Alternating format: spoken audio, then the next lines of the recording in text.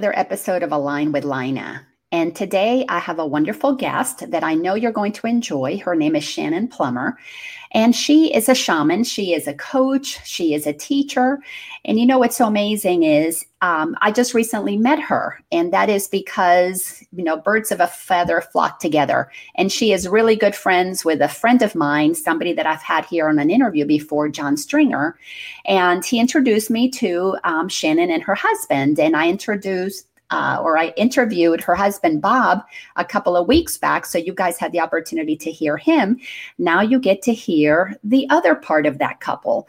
So please welcome this amazing teacher. And we're going to have a wonderful conversation, Shannon. Thank you so much, Shannon, for being here with me. And this is really, really exciting because I get to interview so many people. And we talk about their journeys, but with you being a teacher, being a shaman, doing so much of what I do, it's going to be fun to speak teacher to teacher and give some tips to folks about how this journey works. So hopefully we can inspire some people. So thank you so much for being here. Thank you for inviting me. So I'm going to start with the same question that I start with everybody. Okay. When did you begin to realize that there was more to life than what you had been conditioned or programmed or domesticated, or whatever word you want to use? This is what our family taught us, that they thought is the way life is, but you begin to realize that maybe what they gave you wasn't all that there was. Oh, that's a funny question for me because I don't remember not feeling that, if that makes any sense. And Totally. I have tried so many times to go back to my childhood and say, no, when did it really happen? But, as a kid, my Bob always says to me, gosh, you were not a normal kid. Like, what were you doing talking to the trees? What were you doing talking to the grass before you cut the grass? Like, who does that? Like, what kid does that? I'm like, I don't know. I did. I thought everybody did it. I thought everybody saw beings, and I thought everybody heard voices, and I thought that was normal. So I didn't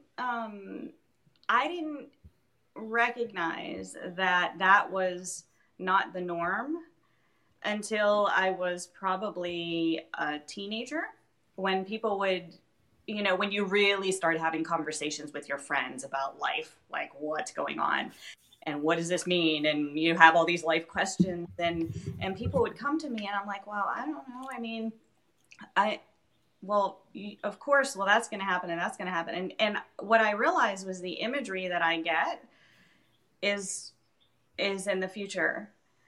And I'm like, well, don't you see that? Like, isn't your mind, isn't your imagination showing you that? And they were like, no, yeah, not seeing that. So that's when I recognized that something was going on that was very different. And I was also a questioner. My parents, God love them both. They were so instrumental in helping me be a questioner, and not in a conflict way, not wanting to be argumentative or anything like that. But they always encouraged me to try to understand. Like, don't just hear it, don't just know it, think you know it. Like, try to understand it. And so they never set me away when I asked too many questions, or why this or why that or whatever. Well, let's try and find out the answer. Like, and what does it mean to you? And I had a lot of questioning about religions. I was required to go to church every week, but I wasn't required to go to the same church every week. So if I stayed at a friend's house, it was okay if I went with them, or I would go with the neighbors to their church or what have you. So I started receiving a lot of different philosophies, and I'm like, well, everybody's saying the same thing. Why are they in different buildings? I don't understand this, And then I will question a lot. And, I remember growing up, my mother was raised Roman Catholic. So I did the catechism. I did the, that type of after school, meeting with the priest to learn about stuff. And I remember questioning him one time, and he got so frustrated with me, he threw the Bible down on the table in front of me. And I was like, yeah, maybe this isn't the right place for me. So, there was always kind of this questioning and an awareness at some point that not everybody was getting the imagery and hearing the things that I was hearing. And then I was like, well, I guess I shouldn't do it.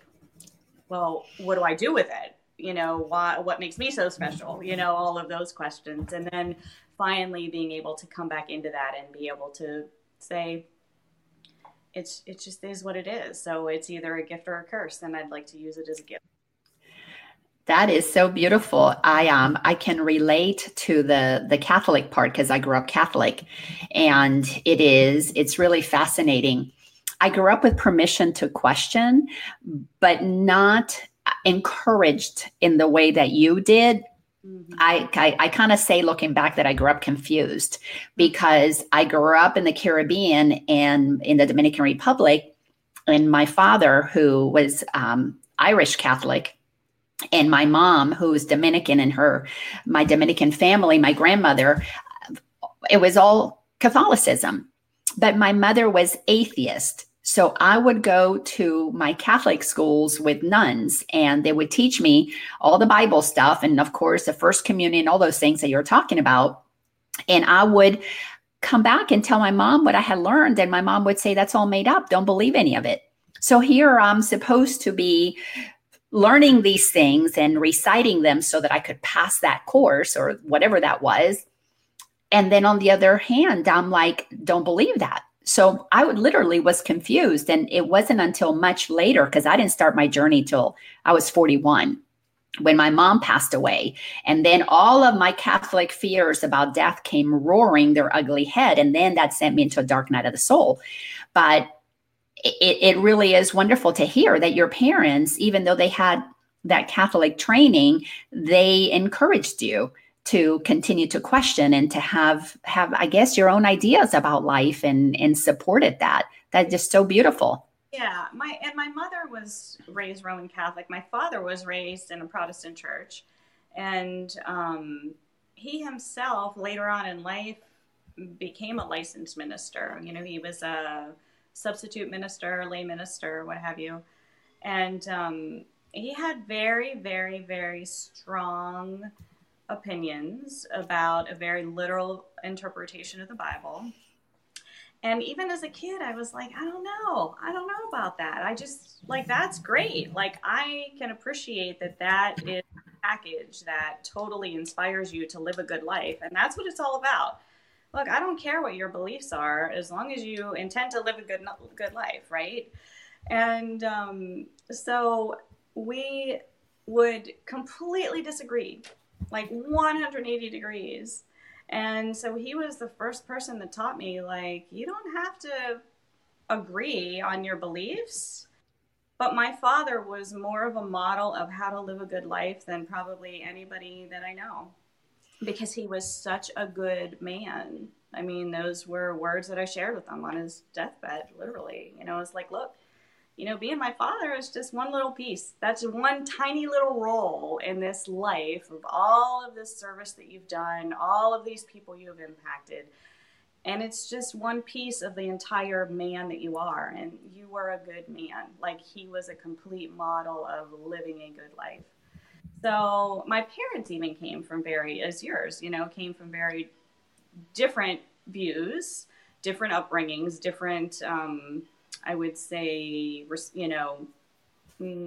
expectations from what to receive from a religious standpoint. And my mother probably pulled away from the church because of her upbringing. And my father got closer and closer to the church as he got older, because of his. So it's fascinating to me, the dynamics that happen within all of us. What matters to us? What is our belief system? Do we even have one? It's okay if we don't have one either, right? I want to know less about what you so think the truth is. And I want to know what you're going to do when you take your next step. Like, who are you going to be when you're walking down the street? Who are you going to be when you're walking in the store? Who are you going to be when you have to pick up the phone and have a, challenging conversation? Who are you going to be when you show up for, when you walk in your door after a day of work, or meeting your spouse or your children or your parents or whatever? Like, that's what I want to know. So, yeah, very fascinating. It is fascinating. And you know what, in essence, that has become my truth, is that through all of this journey, the truth has become, am I going to be the presence of what I have found out, discovered, experience is who I am. Mm-hmm. And to me, that's that I'm an expression of love. That's all that it is. Right. What is a loving creator created all of us to love each other. And how we got to the state that we're in the world in today, where there's so much hate, so much division, is because we have forgotten that we were created to love one another. And every religion teaches that. Every philosophy has that thread of truth in all of it. So it's really fascinating how, because of my years of coaching, that's what I'm watching as a pattern. Everybody is making their way through unraveling the ways that they forgot to be the presence of love. So what got you into wanting to be a teacher, a shaman? Did you start that right away? I mean, as you were growing up, knowing that you were talking to the trees, you were one with everything? So I did have that awareness when I was very young. I think, so for me, I got into the shamanic path, and, it's interesting because for a long time, for a few months, I would say, Bob would say, well, Shannon's a shaman. And I'm like, no, I'm not a shaman. I'm a shamanic practitioner. I'm an apprentice. We're all apprentices because we're all trying to figure it out. And one of my teachers is very, very clear about that. And he's like, we're all apprenticing. No matter how much training you have, can we ever figure it out as a human? So I'm always very, very particular about calling myself a shamanic practitioner, because I'm practicing just as much as everybody else. I am just using different tools in my own way and my own gifts to serve others through the process. But I got into the shamanic path because I got my life coaching certification in 2011, 2012. I probably finished it in 2012. And through working with people through life coaching process, I'm a fixer. I want to resolve everything, or I want to do as much as I can to help somebody realize the resolve is within them, I should say. And so, through life coaching clients and seeing these patterns and everything, it's like, well, we can talk about your patterns, but I wanted to do something about it. Energetically, it's like, why are they there? I want to know why they're there. I to go back to understanding. It's my parents. Like, okay, it's great that you recognize that, but understand it. So I got into the shamanic path because I wanted to, in that moment, give clients an option. Okay, do we want to work on that? Are you ready to work on that? Are you ready to release that? Are you ready to change that pattern? Because it can be an emotional process. It can be or it can't be. Who knows how it's actually going to work out. So I started to see a shaman myself. And in the office, I went in for an appointment one day, and I picked up a paper, and one side of it was English and one side of it was Quechuan. And my shamanic teaching is all different Peruvian lineages. And I picked up the paper, and Quechuan is the language that the Q'ero people of the Andes speak. And I started looking at the paper and understanding and reading it in my mind and understanding the Quechuan. And when I realized that I wasn't reading English, of course, then my human self came in, and it was like, oh, wait, what?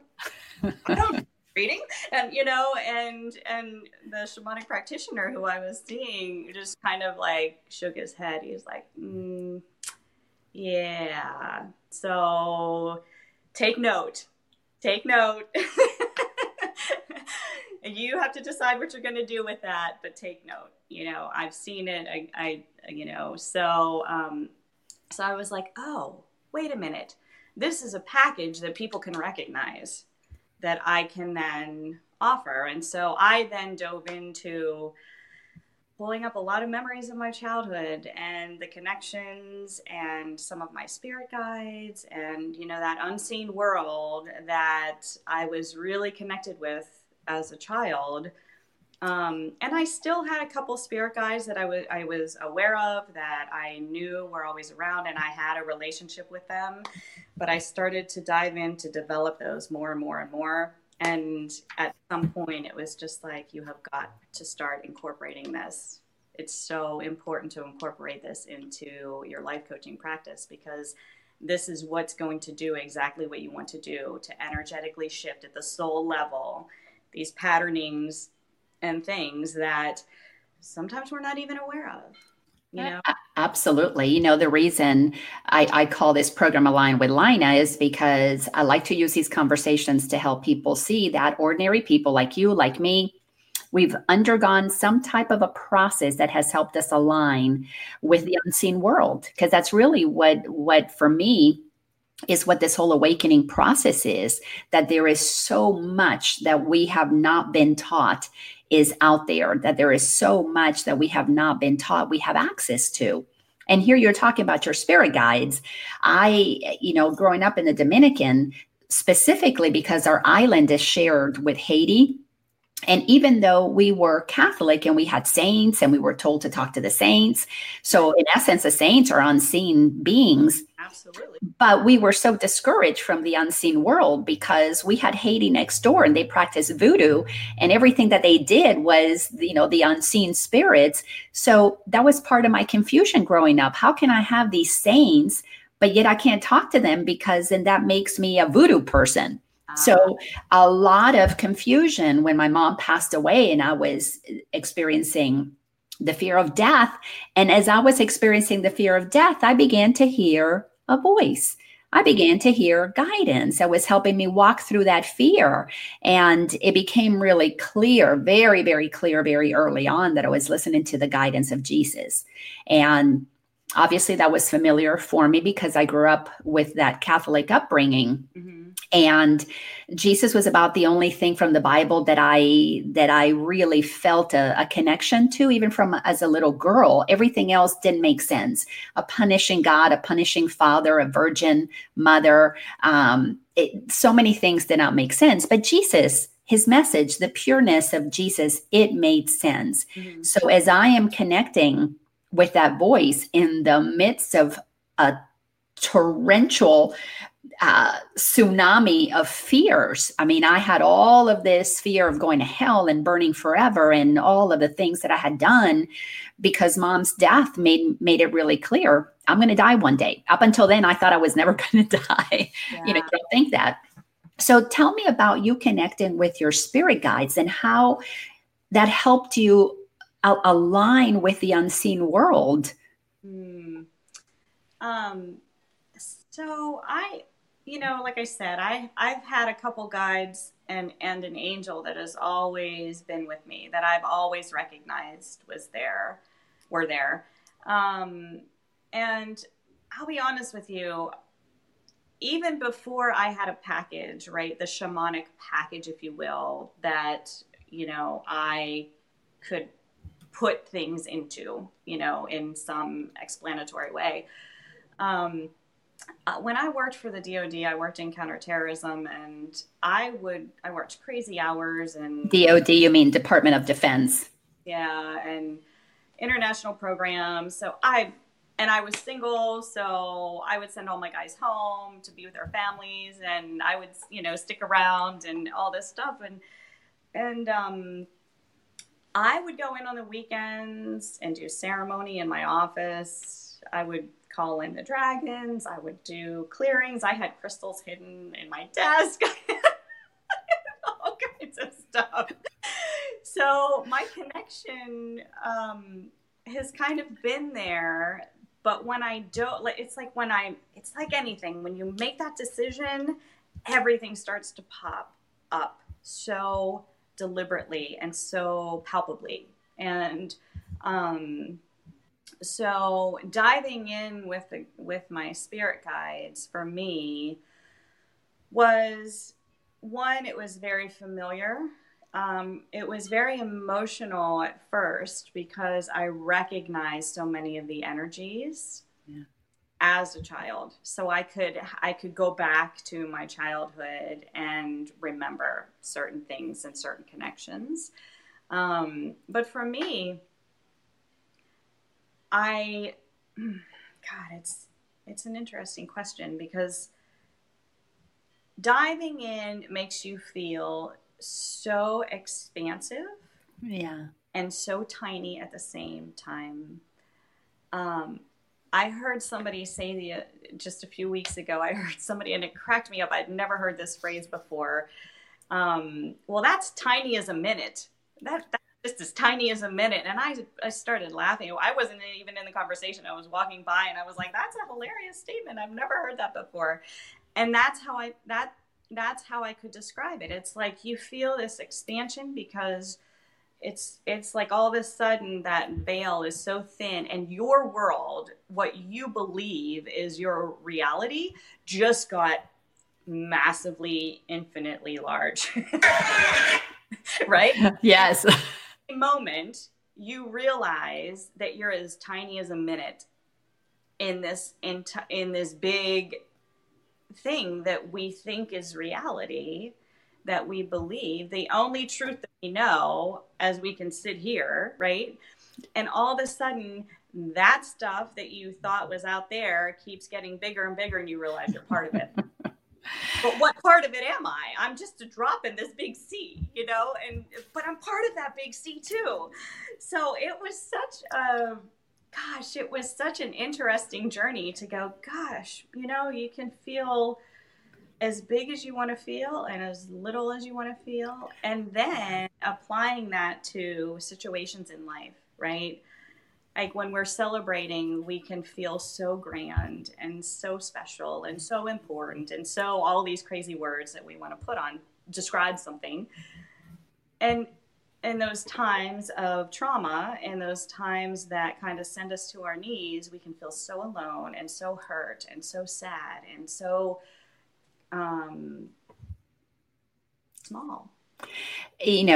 As you're saying that, I went directly to one of my favorite quotes, and it's the Rumi quote that you're not the ocean. You are a drop with a whole ocean in you. And that description made so much sense, even though I had heard that quote many, many years earlier. I mean, since I was little, my mom used to be a big fan of poetry. So I grew up, literally, my mom used to read poetry to us instead of children's books. So I grew up with so many of the mystics as the truths that got planted in my mind. However, those things didn't make sense until I started having my own experience. But when I had my encounter in 2007, which is what I call my awakening, the start of my awakening. Before that, I was becoming self-aware, and there was a process that was happening that was preparing me. But when I had that encounter, and I knew myself as one with the Creator, and I was one with all that is, but yet I still held that individualized presence, I realized what that quote meant, that you are not a drop in the ocean. You are the entire ocean in a drop that Rumi talked about. That's when I realized I was entering into a world of paradox. Yep. And I had to live at that intersection where things that wouldn't make sense to other people became my truths. And that's when I began to realize, yes, I am this individualized aspect of the Creator, bringing what the Creator is to all the other individualized aspects. And that's when I realized the Creator is the presence of love. Where am I not being loved? Where am I not being loving with others as part of the whole? But more importantly, where am I not being loving to myself? Because that's when I began to realize that this individual aspect have forgotten that I was love. And I had to do the cleaning up of all of the conditioning that activated a sense of smallness that wouldn't let me feel my oneness with all that is. And did you feel some of that, that as you were connecting with your guides, as you're going through your shamanic journeying, you're realizing that as a child, even though your parents sound wonderful, so were mine, the conditioning that I received was that I really was small and I wasn't how God created me, that I was small and insignificant and I had to work really hard to become somebody and prove myself. Hmm. That's a good question. I think for me, I'll be honest, the expectations that I lived up to were self-imposed, truly. And it's part of what I understand is, what I brought in for my soul's lesson, um, and my expectations of, well, my confidence, I always had confidence. I always was so interested in trying so many different things because I wanted to see if I really liked something. So my parents were really good about encouraging me to participate in things. But if I decided that it really wasn't for me, I didn't get that, oh, you have to keep with it. It's like, okay, and not irresponsibly. I wanted to know, like, I really wanted to know. I can't say I like or dislike something unless I actually experience it.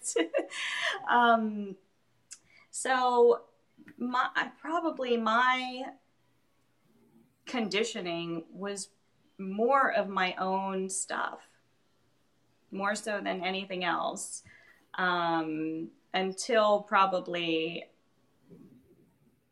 when I was into my later teens.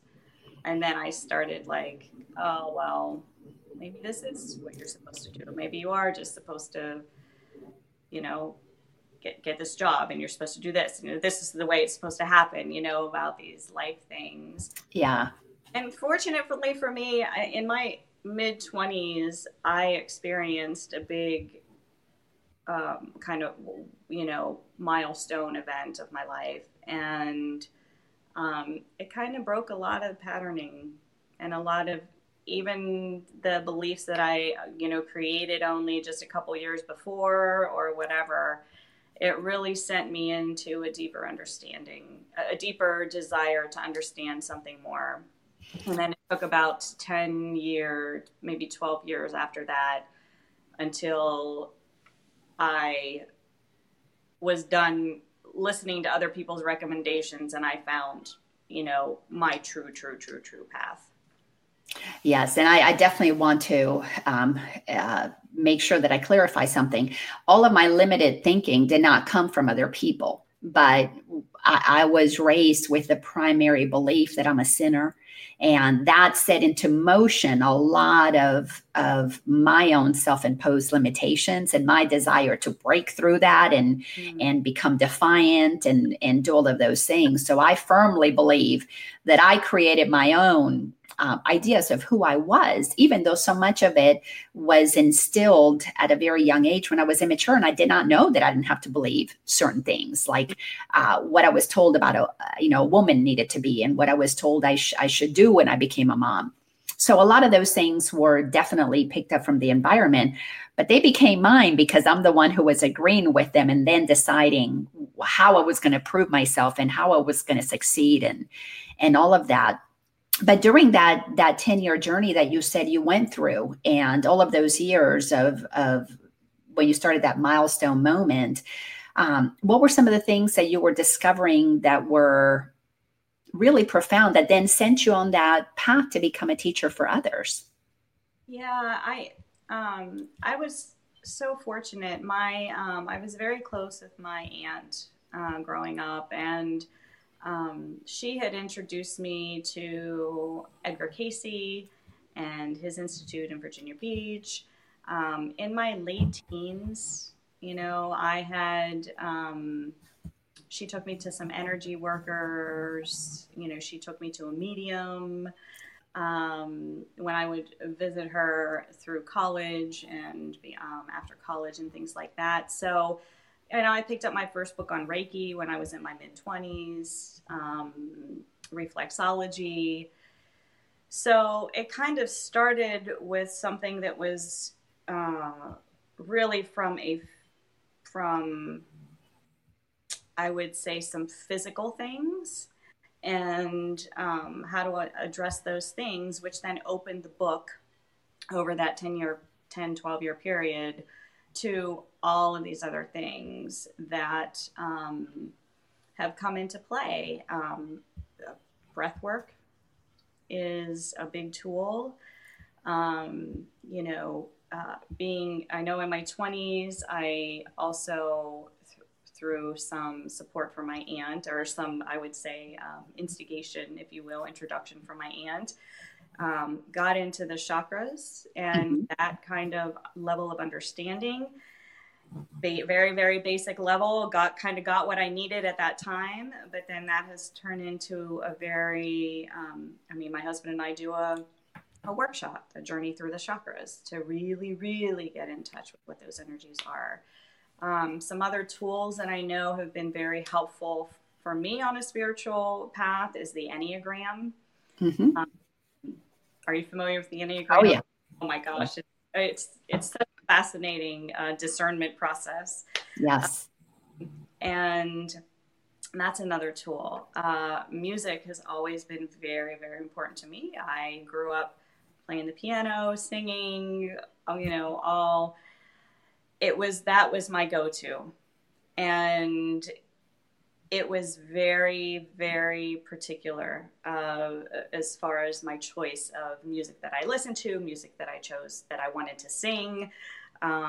It wasn't just like, hey, go with the crowd. This is very important. So there are so many different tools. And now, I know if I don't do my kind of what has become a daily ritual for me, from, you can call it shamanic, you can call it whatever you want. It's my own personal, this is what centers me, this is what aligns me, this is what reminds me of the truth, not just my truth. I want to get beyond what I think my beliefs are, and I want to just feel the truth that was here before we created this crazy alphabet and pictures and tried to put languages in place and to describe all this stuff. Like, what was really that truth? Nature does it for me. Animals are have always been a really, really deep connection for me. So no, that's beautiful. So much of what you're talking about is really connecting with that unseen world, but that we feel it. Because when you begin to work with energy, and I've done energy training, and actually I did energy training after people were telling me that I was doing energy work on them. And I was like, I am. I know, right? That's what happens, right? But what begins to happen, as my experience has been, we are going into this inner world that is deep and vast, and it's all felt. You feel your way through it, and then when you align with it and when you don't. But things like the chakras and going to mediums and Reiki and music, you have to feel that. You have to feel that. I'm a dancer. I'm not a singer. I don't play any instruments. As a matter of fact, I took guitar lessons when I was a little girl, and I took the lessons at this big area where they had dancing on one side, music on the other, poetry. It was a big, I can't even remember the name of it.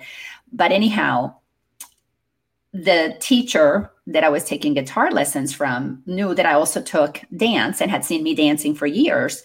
So after a couple of lessons, he told my grandmother, Doña, that's what they called, the respectful name for a woman, don't waste your money on these guitar lessons. Just put her in more dance lessons, because I can feel rhythm. And every dance partner that I've ever danced with, just about every one of them tells me, oh my gosh, you're always on the beat. Yeah. I can feel it.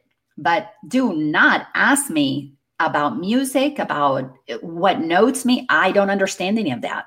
And I cannot sing to carry a tune to save my life, but I can feel it. Yeah. So entering into that world that I began to feel, oh my gosh, it just absolutely transformed me, but not until I began to feel all of the discomforts that blocked me from ever wanting to go to that world, because that world of feeling is the world I was running away from, because I didn't want to feel my pain. I didn't want to feel the abandonments and the rejections that I experienced as a child. I didn't want to feel those fears. And I realized that for me to feel the truth that you, like you so beautifully said, was here before we had an alphabet, to feel that truth, I had to feel through the blocks to it. I had to find my way through those old emotions that never got fully experienced, because I was so quick to block them and reject them and put on my happy face and not let them see me sweat. So I want to comment on that, because a lot of people will come at that, right? Because we all do it. We get in a situation and all of a sudden, boom, we can feel the hair on the back of our neck stand up, and we're like, whoa, what's going on? It's survival, right? I mean, we have a beautiful tool that our soul knows for survival, and that is, what's the priority in this moment, right? We're in an emotional conflict, trauma, whatever. We can't worry about our physical body. All we can do in that moment is take care of our emotional body, and hopefully come back to the rest of that moment later and process it through, which is what the native cultures did.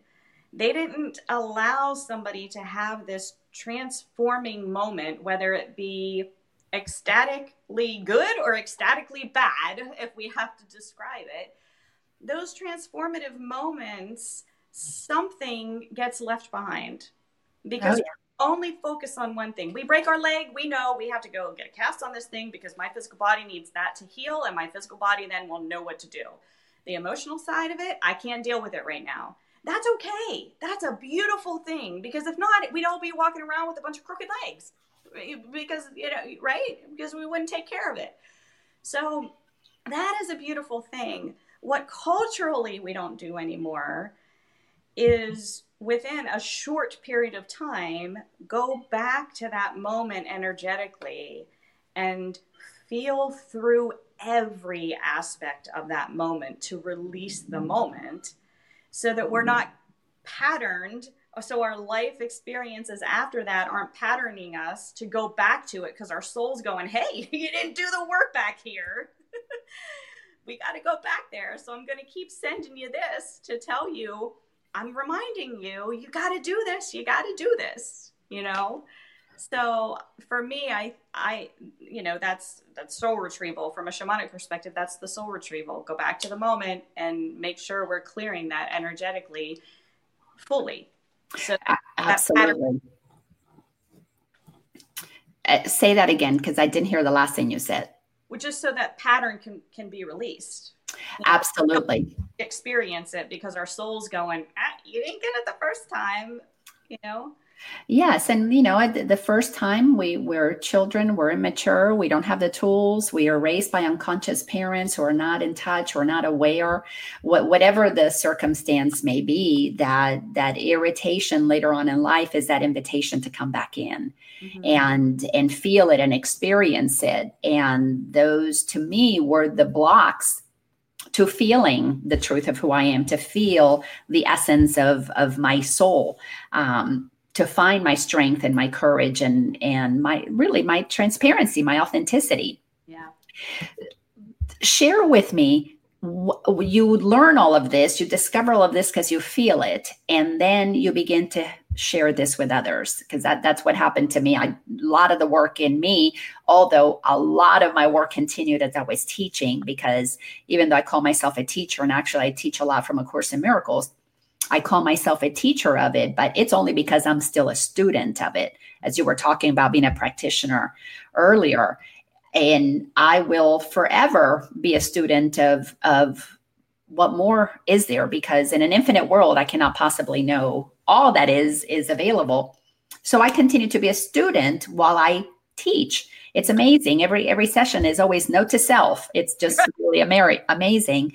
But share some of the things that you have discovered through being a teacher, that might be patterns in your clients, because I see patterns in my clients, my students, and it would be helpful if you share some of the patterns that you see. I share some of the patterns. Maybe we're seeing the same patterns, to help the listeners kind of have an idea of kind of what to expect. Because what I have found, all of the work that I teach is because I want to give people a roadmap.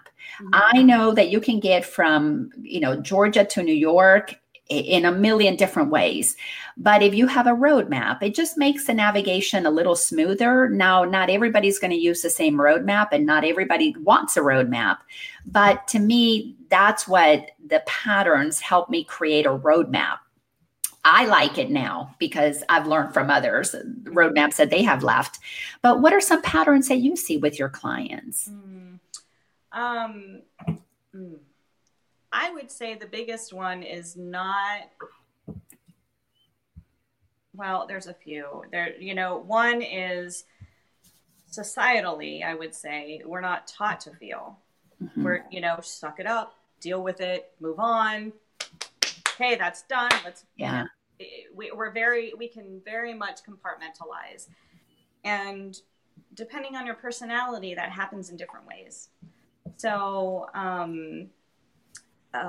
being able to, first of all, accept and recognize that we can feel. Feeling is not emoting, right? It's not putting the energy of that feeling in motion. Mm-hmm.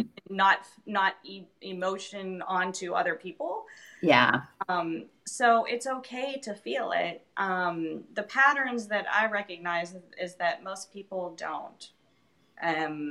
And if we can't sit in the moment and feel something completely, we can't ask ourselves the question, or that feeling the question, what are you trying to show me? Why are you showing up?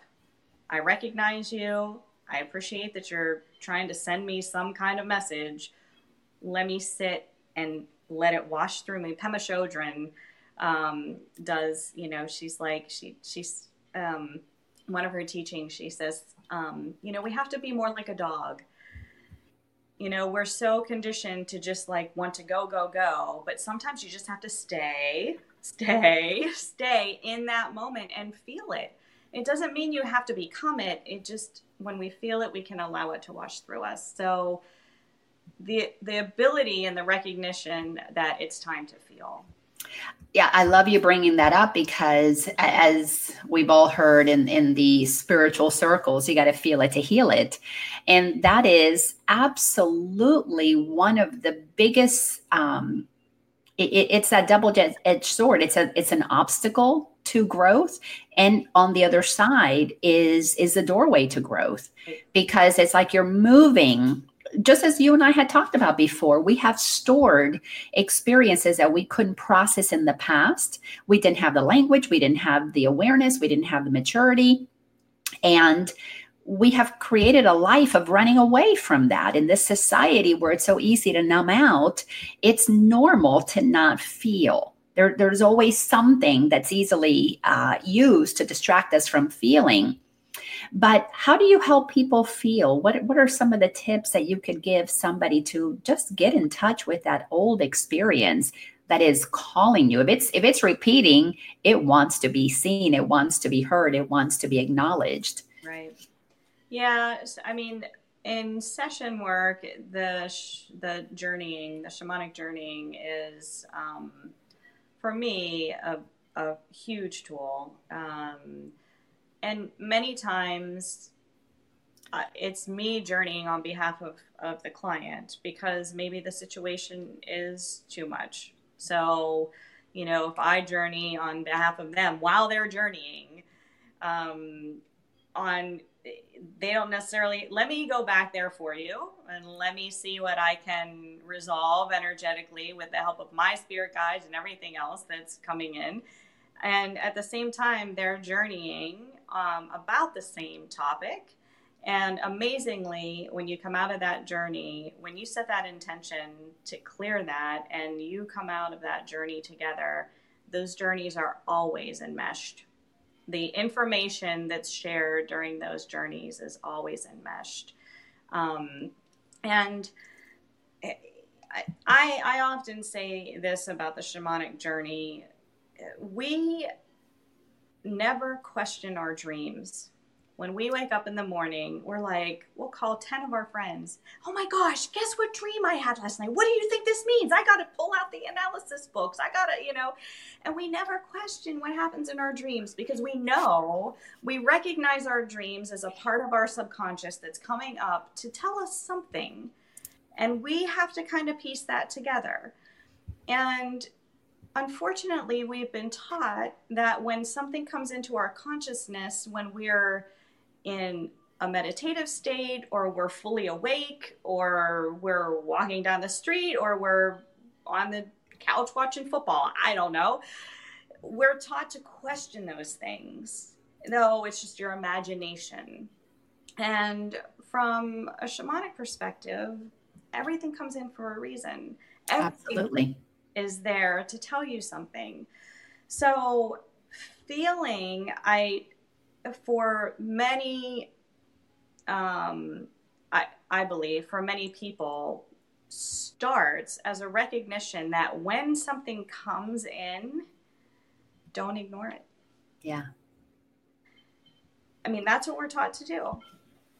A kid that is feeling something strange, energetically, maybe they do see something, maybe they do hear voices. I don't, whatever the case is. Oh, it's not real. Just go back to bed. It's not real. There's nothing here. See, flip on the light. Yeah.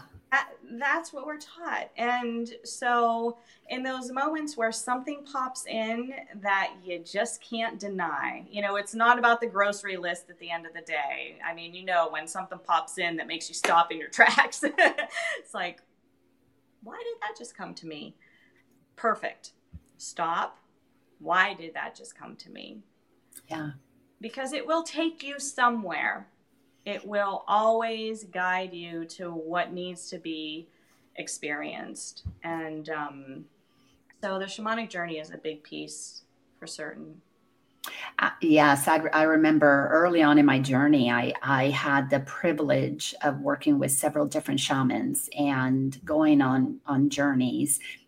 One, I went with my son. He and I participated in this retreat, and it was just so beautiful. And just that was a big piece in me becoming comfortable entering into my discomfort, because up until then, I want to run away from the discomfort. Like you were saying, we're trained from a very young age. I remember telling my daughter and my sons, get over that. Stop the crying. Stop the whatever. Because I had heard that. My parents said that to me many, many times. I remember hearing the famous thing that people my age heard, stop crying or I'll give you something to cry about. So it's like, you're feeling this discomfort, this whatever it is as a child. And then all of a sudden you got to pull it in. You got to suck it up. Right. And don't feel it. Don't process it. So the beginning parts of working with clients who have not worked with somebody else, if I have somebody who's already done some work, they can dive right into the feelings. But if they haven't, if this is new, cultivating a relationship with our feelings is just such an incredible, necessary first step to realize that it's the awareness that you have them, and then the acceptance that they're there is necessary to begin to enter into the shift that's possible once we have nurtured that aspect of ourselves, that 3-year-old in us that is crying for attention, or that 8-year-old, or that 25-year-old that just wants somebody to validate that their experience was true for them. Right. It doesn't mean it's a true experience as in you felt rejected and that you are somebody worthy of being rejected, but it felt true to them in that moment. And to not honor that being, powerful being, is making a decision about themselves that hurts them, to not stand there and honor that the power of creation was used to, what the Course in Miracles would say, miscreate an identity that is not true about who we are, but it is taken on as, yeah, there's something wrong with me. I'm not lovable. I'm not good enough. Those imprints, we don't want to go back and feel that. We spend so much time avoiding it.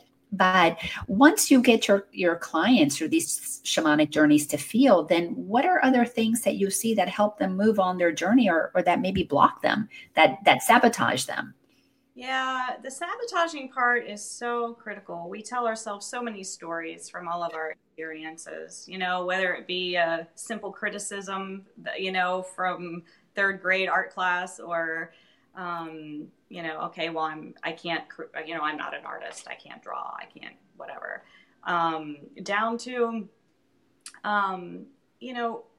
if you believe in past lives, if you believe that the soul can enter into a new body, things that have been carried from other lives. Yeah.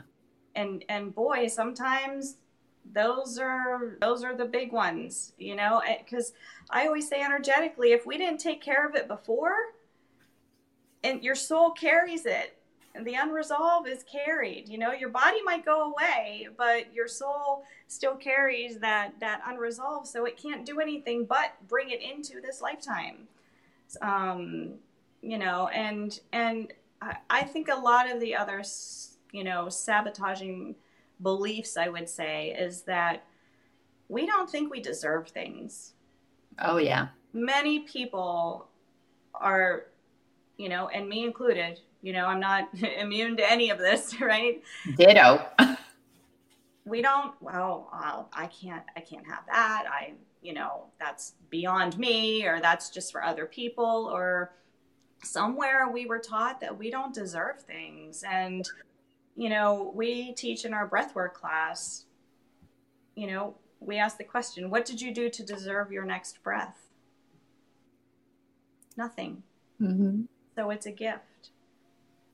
That means that every breath that you receive is a gift.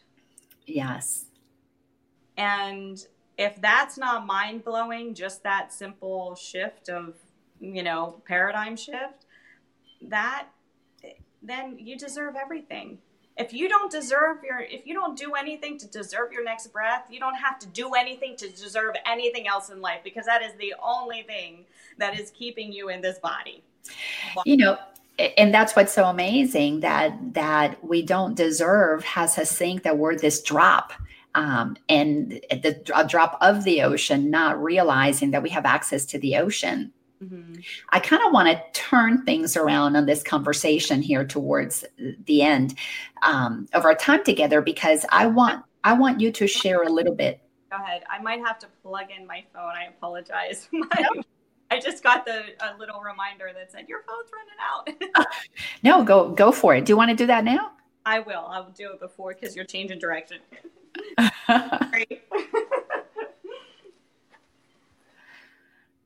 Hey, Bill, thanks. I'm glad that you're enjoying our discussion here. It's really a lot of fun to be able to talk to Shannon about her experience, and also to be able to talk kind of teacher to teacher and student to student, students of truth, about some of these patterns that we experience, and that avoidance of feeling is so big. And then, of course, that idea that we're limited, that is also a biggie. That definitely keeps us from being able to open up to the more that is possible for us when we enter into this place of thinking we're just this little drop in the ocean and not the ocean itself.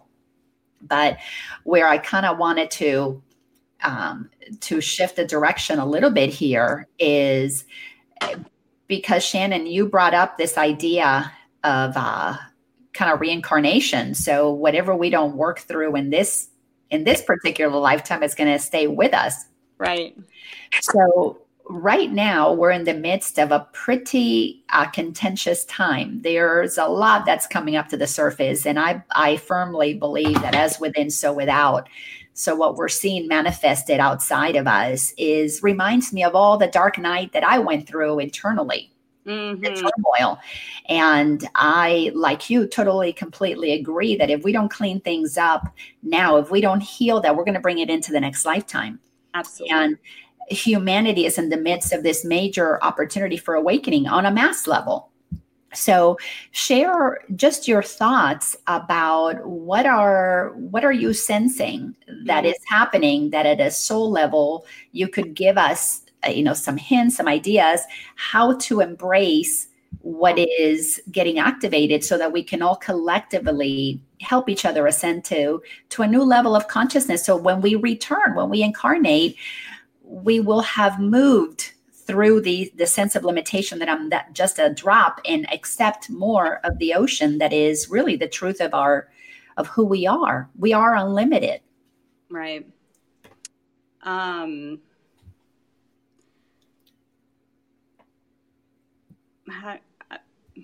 trying to package this in a way that It's a big question, I know. it is a big question. And when you go back to the soul level, my belief is that our souls are constantly screaming for us to remember the truth of what it actually is for us. The collective truth. Recognizing that what is showing up on the surface of the earth that we call this reality at this moment is a representation of what is in every single one of us. And I believe we try and, again, here we are, we try to compartmentalize, right? Yeah.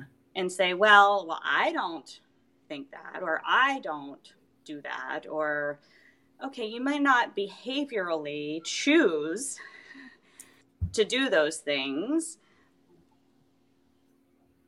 but I would challenge that there isn't a piece of you that hasn't thought about it, hasn't rooted for the evil behaviors for somebody getting, revenge in a movie or something. So we connect with all of it as much as we don't want to admit. Yeah. And I think our soul, at the soul level, our souls are screaming for us to recognize that we'll heal it when we accept that it's the shift within us that's going to collectively shift everything across the board. And I think that's why we're here, and that's why we're doing the work. You use the word love. I think we're all, Marianne Williamson, right? Return to Love. She wrote that book how many years ago? And I believe that's what we're all trying to do in different drastic measures. We're all trying to figure out how to do that. And we've gotten disillusioned by the, culture, by whatever we, want to blame it on. And we've become disillusioned that it doesn't exist in every single thing, and that every single thing can't be transformed into it being love. Yes, and it is a beautiful thing to me what is happening, because it is just as you and I were talking about individually, we have to go back and feel those places, that discomfort, that inability to be okay being who we are. The whole world is experiencing that we have been conditioned to not be okay being who we are. And deep down inside, as individual drops of the same one ocean, there is a yearning for oneness. There is a yearning for connection. There is a yearning to accept really that we're really more the same than what we are different. Yeah. And that ability to respect differences is going to come from our being okay with our own stuff, so that we can have, I think you started saying this earlier, develop that empathy and that compassion for others. Because that's one of the beautiful things for me about being a teacher for all these years. what I have discovered is that everybody is feeling really deeply the same fears, the same discomforts, the same, I'm not enough, I'm not valuable, I'm not lovable, I'm not worthy. And if we could all get to the place that we realize that we all just want to be seen for who we are and accepted, well, that's going to happen when we can begin to see others and accept them for who they are. Right. And so we have to move past the conditioning that says you're just a Democrat or a Republican, you're Black or you're white, you're this religion, Catholic, or you're Jewish, and begin to go to the places where we're all the same. We all have the same essence, same desire to just be ourselves. Mm-hmm. So I love that you were saying that, is that return to love. So let's take the last couple of minutes and share with people, because you have so many gifts, so many talents. You and Bob teach so much. People can find you. Let me see. It's at speakmypassion.com. That's your website, correct? That's my website, yeah. All right. So that's speakmypassion.com. What are some of the things that you guys do that folks can connect with you and take advantage of? Well, just a few weeks, actually. We have our first retreat for this year. We lead weekend retreats, which integrate Bob's music. It integrates the breath work. It integrates different teachings and shamanic ceremony into creativity and into an entire weekend experience of that we call boldly going nowhere. Because nowhere is now here. So it's that reminder to come back into the present moment and connect to that truth that's within ourselves, but also to connect to the truth that's within others, because it's amazing what happens with a group of people over a weekend is you realize, oh my goodness, your truths are my truths. And oh my goodness, what's going on here? So we have one coming up in Maryland this month, at the end of the month on 25th through 27th. And then we're doing one on St. Simon's Island in January, which is near, it's about an hour north of Jacksonville off the coast of Georgia, southern Georgia, the 10th, 11th, and 12th of January. And that's January 2020. 2020, yeah. Yes. We have our breathwork class that's available online. It's actually at practicalbreathwork.com. We do concerts and workshops all over the country. We travel about half the year. I see clients when I'm on the road, and I see clients remotely. So beautiful. Yeah. So it's so we keep ourselves quite busy. You guys are spreading all that love, spreading all that healing. And as Bill said, this has been such a great discussion. It's so awesome that you took the time to be here with me.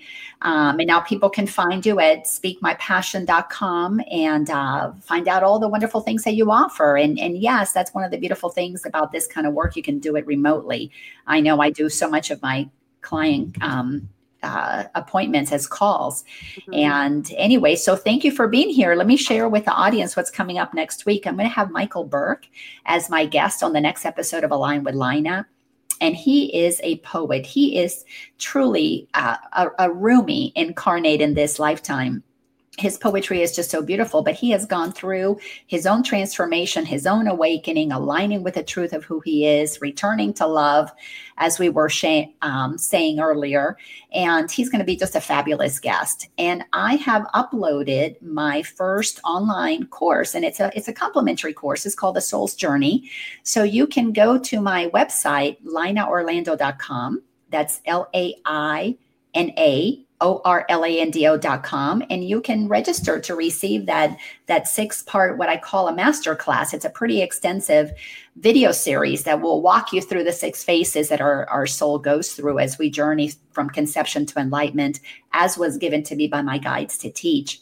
And like I said, it's complimentary. So make sure you take advantage of that. And Shannon, thank you for being here. And it's time to say goodbye. And remember, whatever path leads you to your truth, just embrace it and go all the way through. Because if you take a deep dive, we're all going to end up in the same place. We're all going to remember that we truly are made of love to be love. loving and to embrace all that is, and then have fun on this playground once we all realize that we're here to love each other.